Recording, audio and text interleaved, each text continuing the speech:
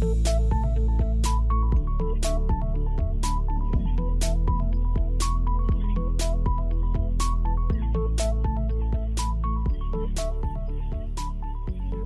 to Broadband Action, the Community Broadband Action Network podcast. I'm Curtis Dean and joined by my usual co-host and co-founder of C-Band, John Willow. Hi, John. Hello. And today we're really happy to have a great guest with us. This is Don Michael, and Don is a digital literacy specialist for Central Piedmont Community College. And I'm excited that Don is going to be sharing a panel discussion that I'll be leading at Mountain Connect. And that's how we got hooked up and got to know each other a little bit. And today we're going to be talking about the alarming truth about adults and digital skills, especially young adults, and how we have a challenge in this country. And it's something that maybe we all aren't as aware of as we need to be. People in this digital literacy space probably are, but people outside of that digital literacy space maybe are not as aware of that topic. So just kind of start the discussion. Don, I've heard this term digital native, and I'm wondering, what does that mean? And is it really a thing? Well, first I want to say thanks for having me on the show. Boy, that digital native terminology, it has a lot of isms to it. It started actually when an author named Mark Pensky wrote an article on digital natives, but also he described digital immigrants. You can read the paper for yourself, but a digital native is supposed to be a person, typically a young person, according to Pensky, that has the ability to know technology better than the digital immigrant who is older, and that they have less need for training because of their super skills in technology, something innate in their DNA. And it was hard for me to say, but I said it. He started based on their age, based on age. Yeah. We've evolved. It was almost in terms of evolution, thinking that every evolution somehow through genes and DNA, although he did not say that per se, but he inferred it, that because of this, that students would naturally know more about technology. So this is how it all started. And there were some dire consequences because of that we are now suffering and causing this digital literacy issue that we're trying to solve. Labels have consequences. Labels do have consequences. They have financial consequences too. Well, far-reaching economic and social consequences. I mean, there's hardly a limit to it. Is it interesting, not having read the article, is it interesting or important to say to define or talk just a second about the perceived difference between a digital native and a digital immigrant? Or is that not really for this conversation? Well, no, it is, because it's an ism. Okay. If you say that this student over to the left is a digital native and the student to the right is, a digital immigrant, you really don't know, because it's based on ability. Right. Ability. And yours truly, a little older. I still have the ability to learn technology. Maybe the person next to me, younger, might not have that ability. So Pensky's theories are wrong. I've got something to prove that even better. So what we did is we took surveys here. We just finished with the second one in a row. So I'll just give you some quick statistics. So we asked for demographic data on the folks who visited our digital literacy learning space, the DLLS. We'll talk probably more about that, I think. And we wanted to find out who was coming, the demographics. We found that 27% of the students coming to see us had a grade point average of 3.0 to 3.9. I want you to pay attention to that. Why is an A student coming to me for digital literacy technology? We tested that again, and the numbers are still not quite as high as 27%, but it's up there. I think it was 22% this year. So So, that dispels the whole myth about, digital natives, right? Mm-hmm. I also thought it was interesting with the immigrant piece, and we'll move on from it. If someone's identified as a digital native, people, according to Mark Pensky, then they don't need help. But if someone's identified as a digital immigrant, and they're only being dumped into that bucket because of the demographic profile, that immigrant person, then that would be someone you would identify for assistance and support, right? Right. So someone identified as a digital native, the assumption is they need nothing, and that's how we find ourselves here. Right. And here's the question: as a teacher, why do you need these wrappings? Mm. What's the point of the wrappings? When that person comes up to you, you're like, it's like, was it tabula rasa? I don't know what you need from me, but tell me what you need. I'm going to give you just that, right? I'm not going to make any assumptions. In fact, I'm going to do what they call in the library, which is where I'm housed out of. They call it a library reference interview, meaning that I don't know what you want, but I'm going to ask you a certain amount of questions. I'm going to get to the bottom of what it is that you really want. And we're talking about the isms. The isms are there for a reason. Computers have been around since the 70s, right? And then we didn't really go full throttle to around the 80s when the microchips changed and they got faster. And there was a greater need to teach people how to use them, right? Because there were more software.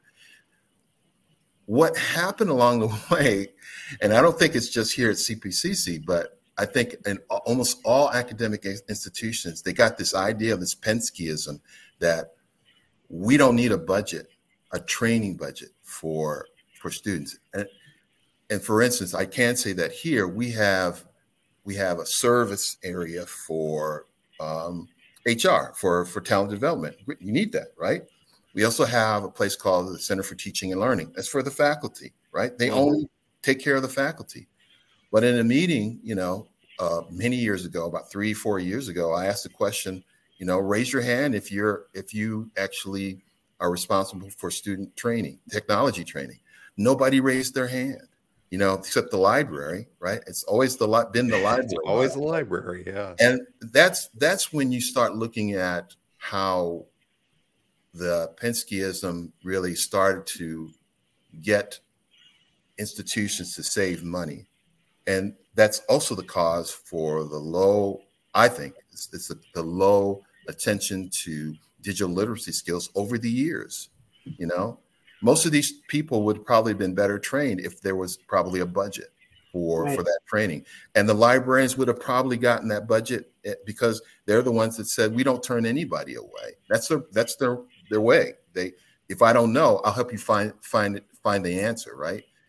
And so then you get into this. This is recently, I thought, this hiding work within work.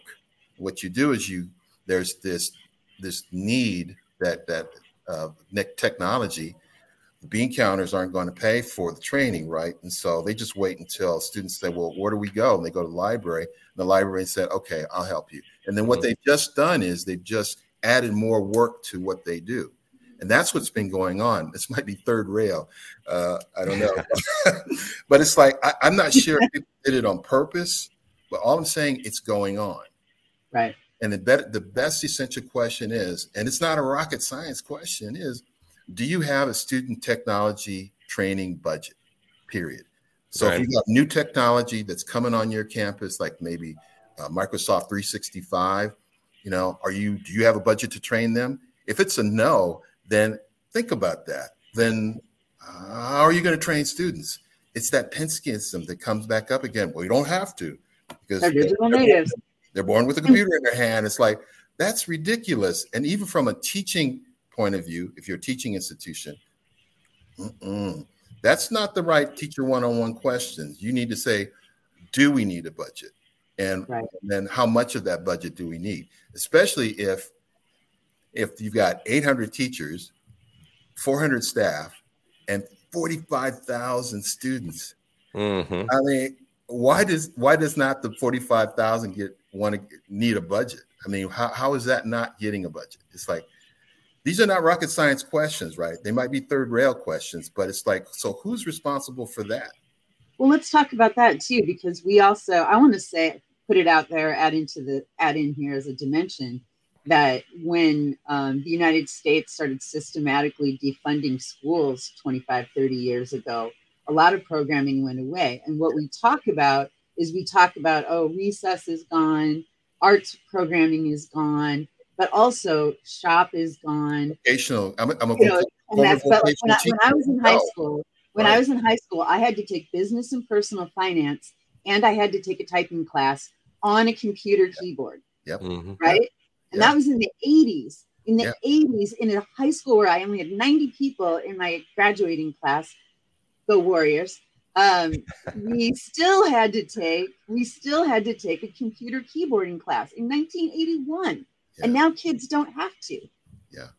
Yeah. And so by the time they get to college, they've been pumped their whole young lives. Hey, you don't need help. You got this. They get into college. No, they don't got this.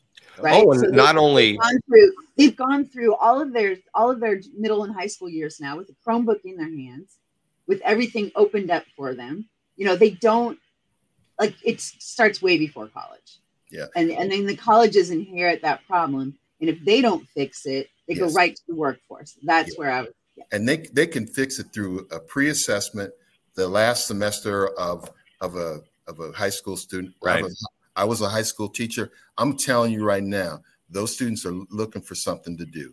Most of them are trying to get internships. It's only a 30-minute North Star basic skills test, right? It creates a transcript that can come to the higher education institution. Or if you are a really willing higher education institution, test them when they're with you in the summer. Or if you how about this? It just happens. They're in the classroom. You just discovered it, right? As soon as you know that, test them, have them come over to the library and have them take the North Star test. So you at least have some sort of calibration as to where they are. See, that's what a teacher is supposed to do. You're supposed to find out where they are, not try to teach them something they already know. Right. Individualize it. The only way you're going to know that is through an assessment. Now, so after someone, for example, after someone's been accepted into the school, but before they start, what would be the harm of requiring that you send them a link? They take the assessment. We used to take placement tests around college all the time, right? To know if we needed to take the English credits, the math credits. So it's not like that's a crazy precedent. Yeah. The only thing is that this may be a Midwest, not Midwest thing, because I'm from the Midwest. I'm used to being tested. So it's no big deal. Right. But I do understand why schools are hesitant. Their theory is that we have so much for them to do that we will, wear them out. I would say I don't disagree. But they can't do it if they can't type. I don't disagree with that, but I will say that you can still get around that by pre-testing through high school or because the people that you just discover in a classroom, those numbers are going to be smaller, right? You can handle that, and with the help of the library, like systems like the digital literacy learning space we have, we can take care of that. But it's the ones that are coming in, you'll know already, right? And you'll be able to do that. One of the things I wanted to share with you was a conversation, and this was a conversation with a CIO who was looking at our project and our service. And we had a statistic where we asked the faculty. We also we surveyed the faculty regarding their thoughts on students' digital literacy, which was a very interesting survey. And one of the questions says, do you believe there should be a centralized place where students can go for technology training? Right? Simple question, right?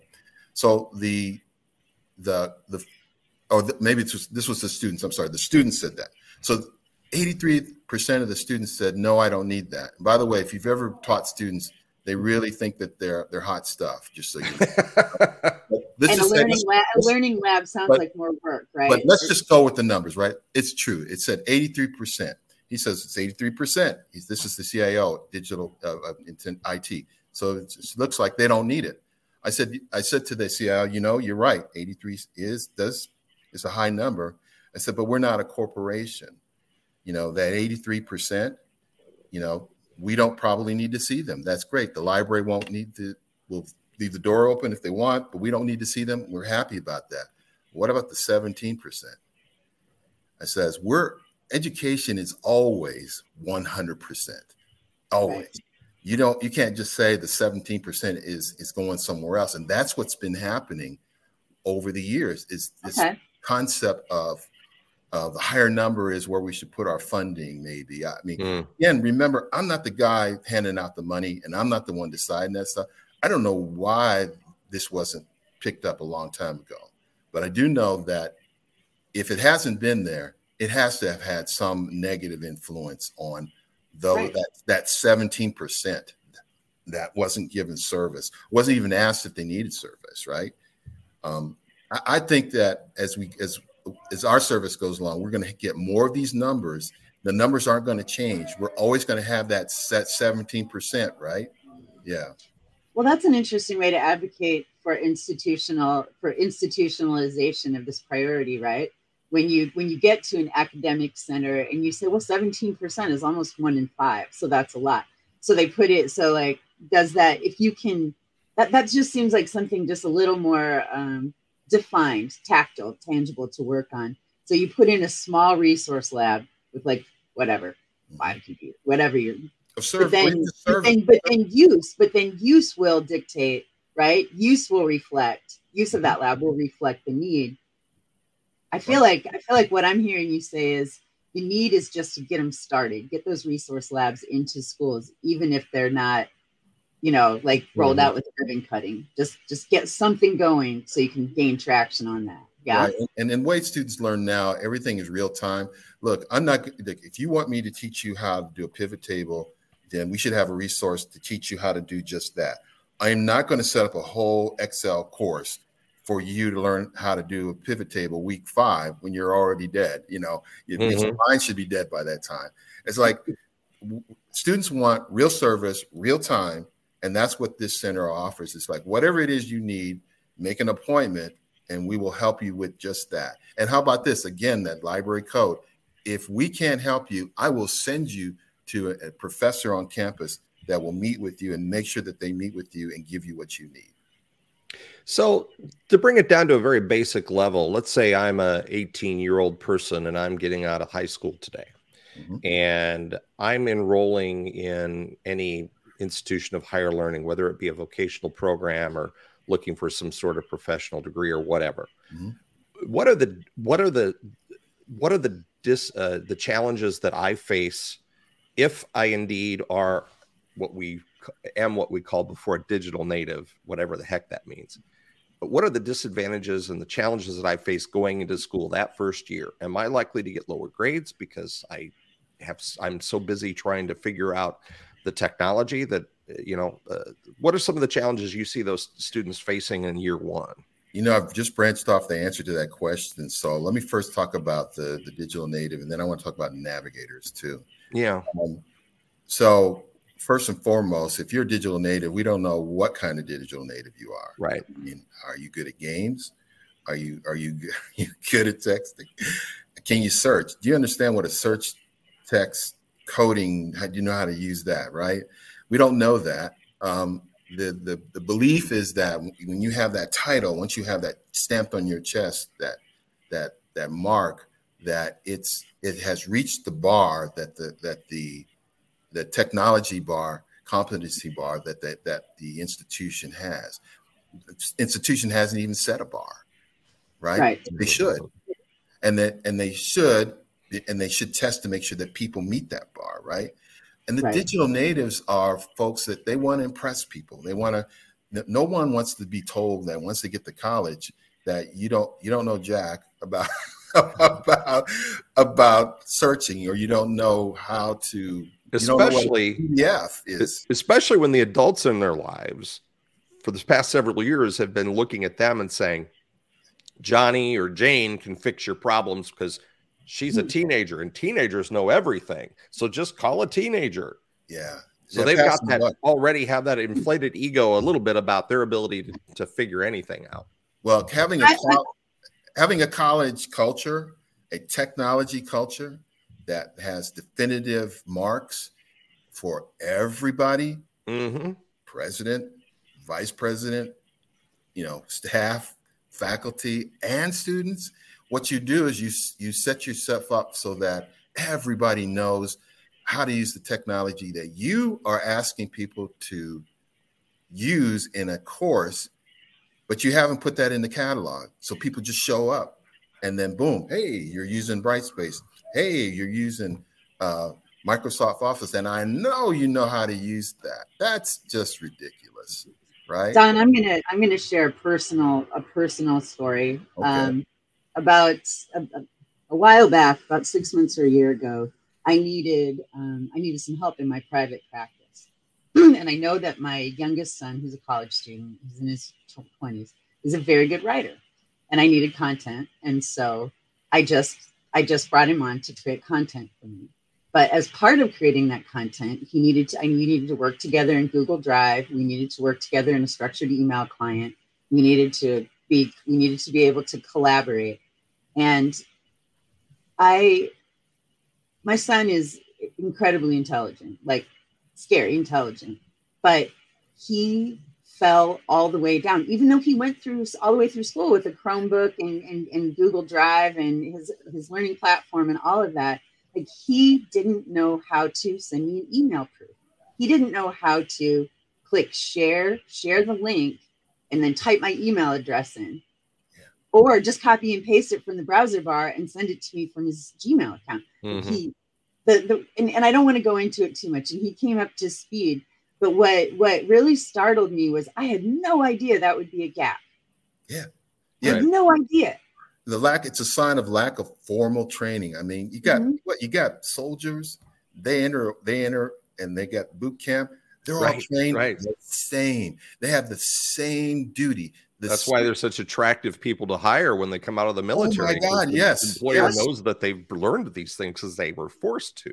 Yeah, to learn what you need to know to do your job, right? Yep.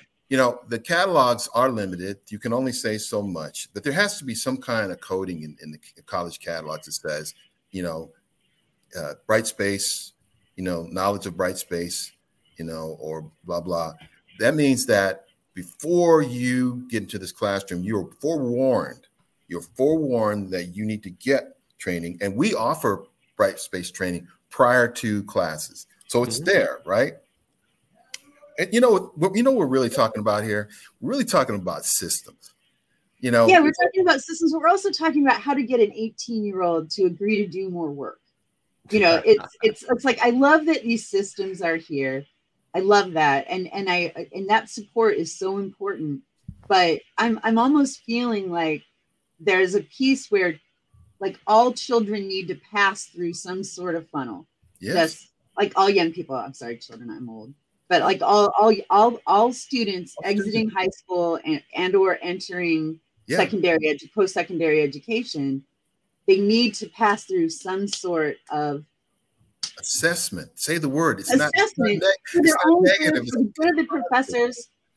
Right. What about a really bright student who is failing in class simply because they don't understand Brightspace, right? Use the technology. Oh my goodness, think about this. If it was you, visualize that you're in its English course and you love the Baudelaire, you love all the poets, Nikki Giovanni. You've read them. You're ready to get into this classroom.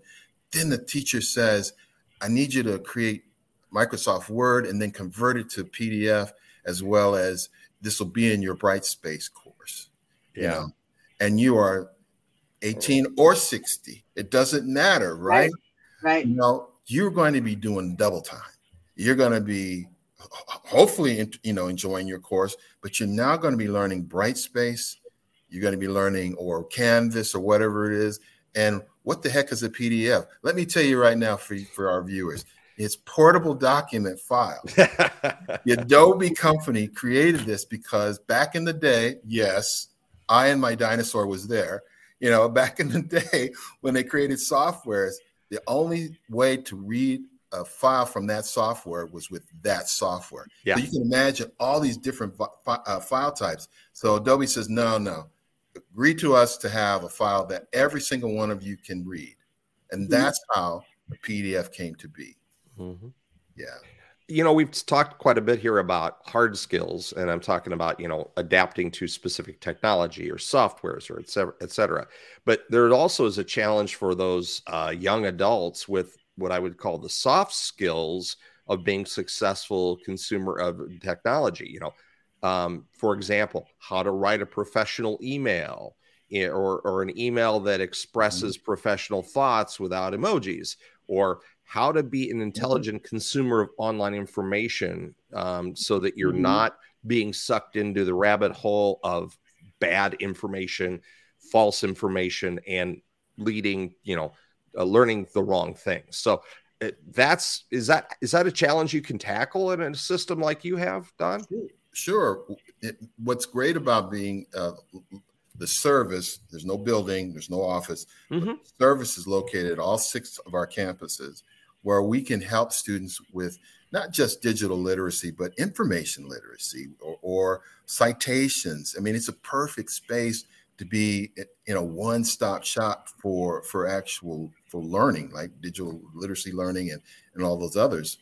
But it's got to be available, Right. and it has to be promoted by the provosts and the VPs and the president. It has to be something that is a priority. Otherwise, it's not going to go anywhere. Question: just what do you think about the viability of something like this? So we're all Iowans here in this triptych of a panel. I went to the University. That doesn't of mean Iowa. you should tune out right now. Just right. Dead this cold is just fact. a setup. This is just the setup. Okay. When I was entering the University of Iowa, I had to take a series of placement tests. So I knew at what level I had to start my English. I had to start. Why do we not have a freshman course in every college, learning the learning platform, learning basic keyboarding, and you can test out of it, right? Like I was able to test out of all my math for college, right? I didn't have to take any of it once I got there, but because I was able to demonstrate proficiency. So do you think, I mean, you're in the education system, and as a community college, academic, you are right there on the front lines where people are trying to balance work and life every day. Yeah, do you think it's realistic to create some sort of digital literacy 101 course that every student in America has to either pass or test out of? I would agree with that. I know that we've had a course that it looks like it was a digital literacy course, but it really was a Microsoft Office course. There's a difference between learning something and then learning how to learn technology. There's a big difference between those two ways of going about it. I think there should be a multi-pronged solution because our students and their brains are so different. I think for the super fast learners, there should be like a North Star, something like that test, so they can get it out of the way and get on with doing the crazy super intelligent things that they always do. Then there should be also some sort of mini course offering, because we've got some students that kind of know, but they need to know what they know, and they need us to help them assess what they know. Again, it's not like I'm getting any money from North Star, but they have assessments that actually can just get right to it, right? They get right to it, though. So in other words, every student takes a little assessment, and then based on the results of that assessment, they take a semester class, they take a little test from North Star, or they take a mini course to just like have the skills they almost have. Yeah. And I like that. Think about it. It's so quick. They have a transcript. And so it's not like they're alone. If they want to be alone, they can, but they can also involve an instructor that can say, look, let's go over all the ones you missed and ones you didn't miss, because maybe you can teach yourself or maybe you can't. Again, you see what I mean? It's like in an education institution, you should have options to be that student that you already are, and we'll help you be a better student to reach, again, that culture, that campus technology bar. And once you've reached that bar, then everybody's walking around knowing the same thing in terms of the same technology. I know it sounds like a panacea, but it's really more like organization. It's just organization that you would in citizenship. like I feel like it's academic support, like any other kind of academic support. We have health support, we have housing support, we have career counseling, we yeah, have we have we have grief counseling, yeah. we have all kinds of academic support programs available.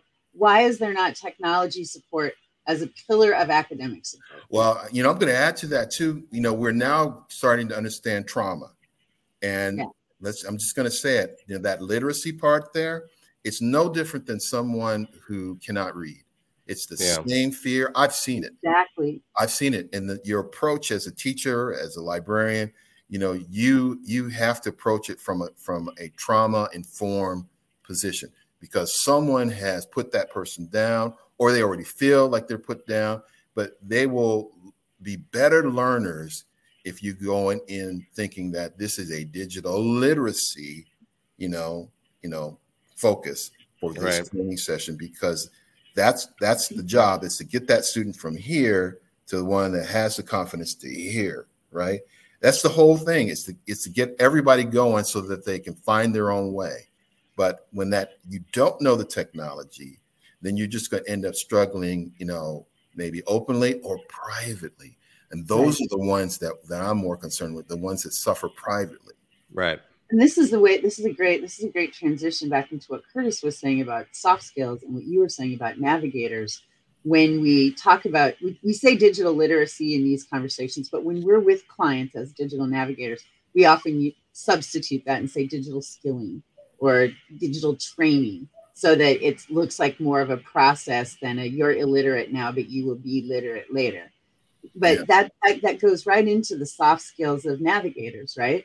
We've learned a lot through CBAN's own digital navigator work that a huge percentage of it is talking people down out of the tree, making them feel like, no, this is just a skills gap. Like you were never exposed to it. So why would you you're not a dumb person because you don't know these things. You just were never exposed to it. Yeah. And to take it from a person who's got a neurodiverse brain, I know what that feels like. I know what that worth or value concept in whether I should help you, if the help will really work, or if it's sick, not knowing that you could actually end up growing up and being in college, and then now you're talking on a digital literacy conversation in a podcast, right? Right. It's amazing. Well, I all think these assumptions and labels. They can you imagine how many people are held back because someone feels so afraid of whatever's going on in their life that they have to label you and then put you in this category. It's amazing how the human mind works sometimes. Right. And even leaving motive out of it, you've got, even if someone was never specifically traumatized about their skill or lack of skill, you grow up in one environment where that's not a component. It's just not. Like maybe at your house, people just aren't on computers. Maybe you go to a school system where everything's so locked down that you don't really have to use critical thinking skills to understand technology. Mm-hmm. There's all kinds of ways people can enter that trough, right? That tranche of deficit. Mm-hmm. So that's, and we're discovering that too. Like you can't assume there's not one profile of a person who doesn't have these skills. Yeah. But what they all have in common, or almost all of them, is embarrassing. Yeah. The thing that I suggest to teachers, and I was a teacher for about 20 years, the question you ask yourself as a teacher when you start your semester is, okay, what kind of human being do you want me to create? In other words, they're going to be with me for 16 weeks, right? I need to know at the end of that 16 weeks, what do you envision that I should create out of each one of them? If you don't have that vision for creating or getting that student to a certain skill level at the end of those 16 weeks, you might miss something. That's a lot of work, especially that first 2 weeks. If you're really doing your job as a teacher, that's a hustle that first 2 weeks, but it's worth it. Absolutely worth it. Nice. Well, hey, I hate to cut us off here. I'm pretty sure we could talk for much longer on this topic. It's a deep topic, and Don, hopefully you would agree to come back with us at some point. Oh yeah, and sure. We can continue our dialogue here. I do want to mention, if you've been listening to this on audio podcast, we will put the links that we've been discussing in the podcast description, and of course, if you're watching it on video on YouTube, we'll do the same. So that if you missed any of those links, you may have heard us talking about the resources that Don has at his school. We'll put those up and make those available to everybody. Don, Michael, thank you very much for joining us. We appreciate your time today. You're quite welcome. And I want to say shout out to the Roosevelt Rough Riders in Des Moines, Iowa. I started high school there. Both my parents graduated from Roosevelt. And Drake University. Thank you. My mom she got her master's in social work from Drake. Yep. Well, my high school doesn't even exist anymore. So. Oh God! Sorry, she hadn't brought that up. 40th year reunion this year, and we don't even have a school to go to. So sorry. Anyway, enough on that topic. Thank you for having me. That's exactly why we're doing this work, though, Curtis. It is absolutely that's exactly why we're doing this work. That's right. Well, thank you, everybody. Appreciate you coming on, Don. John, it's always a pleasure, and we appreciate all of you joining us here for Broadband Action. We'll see you next time.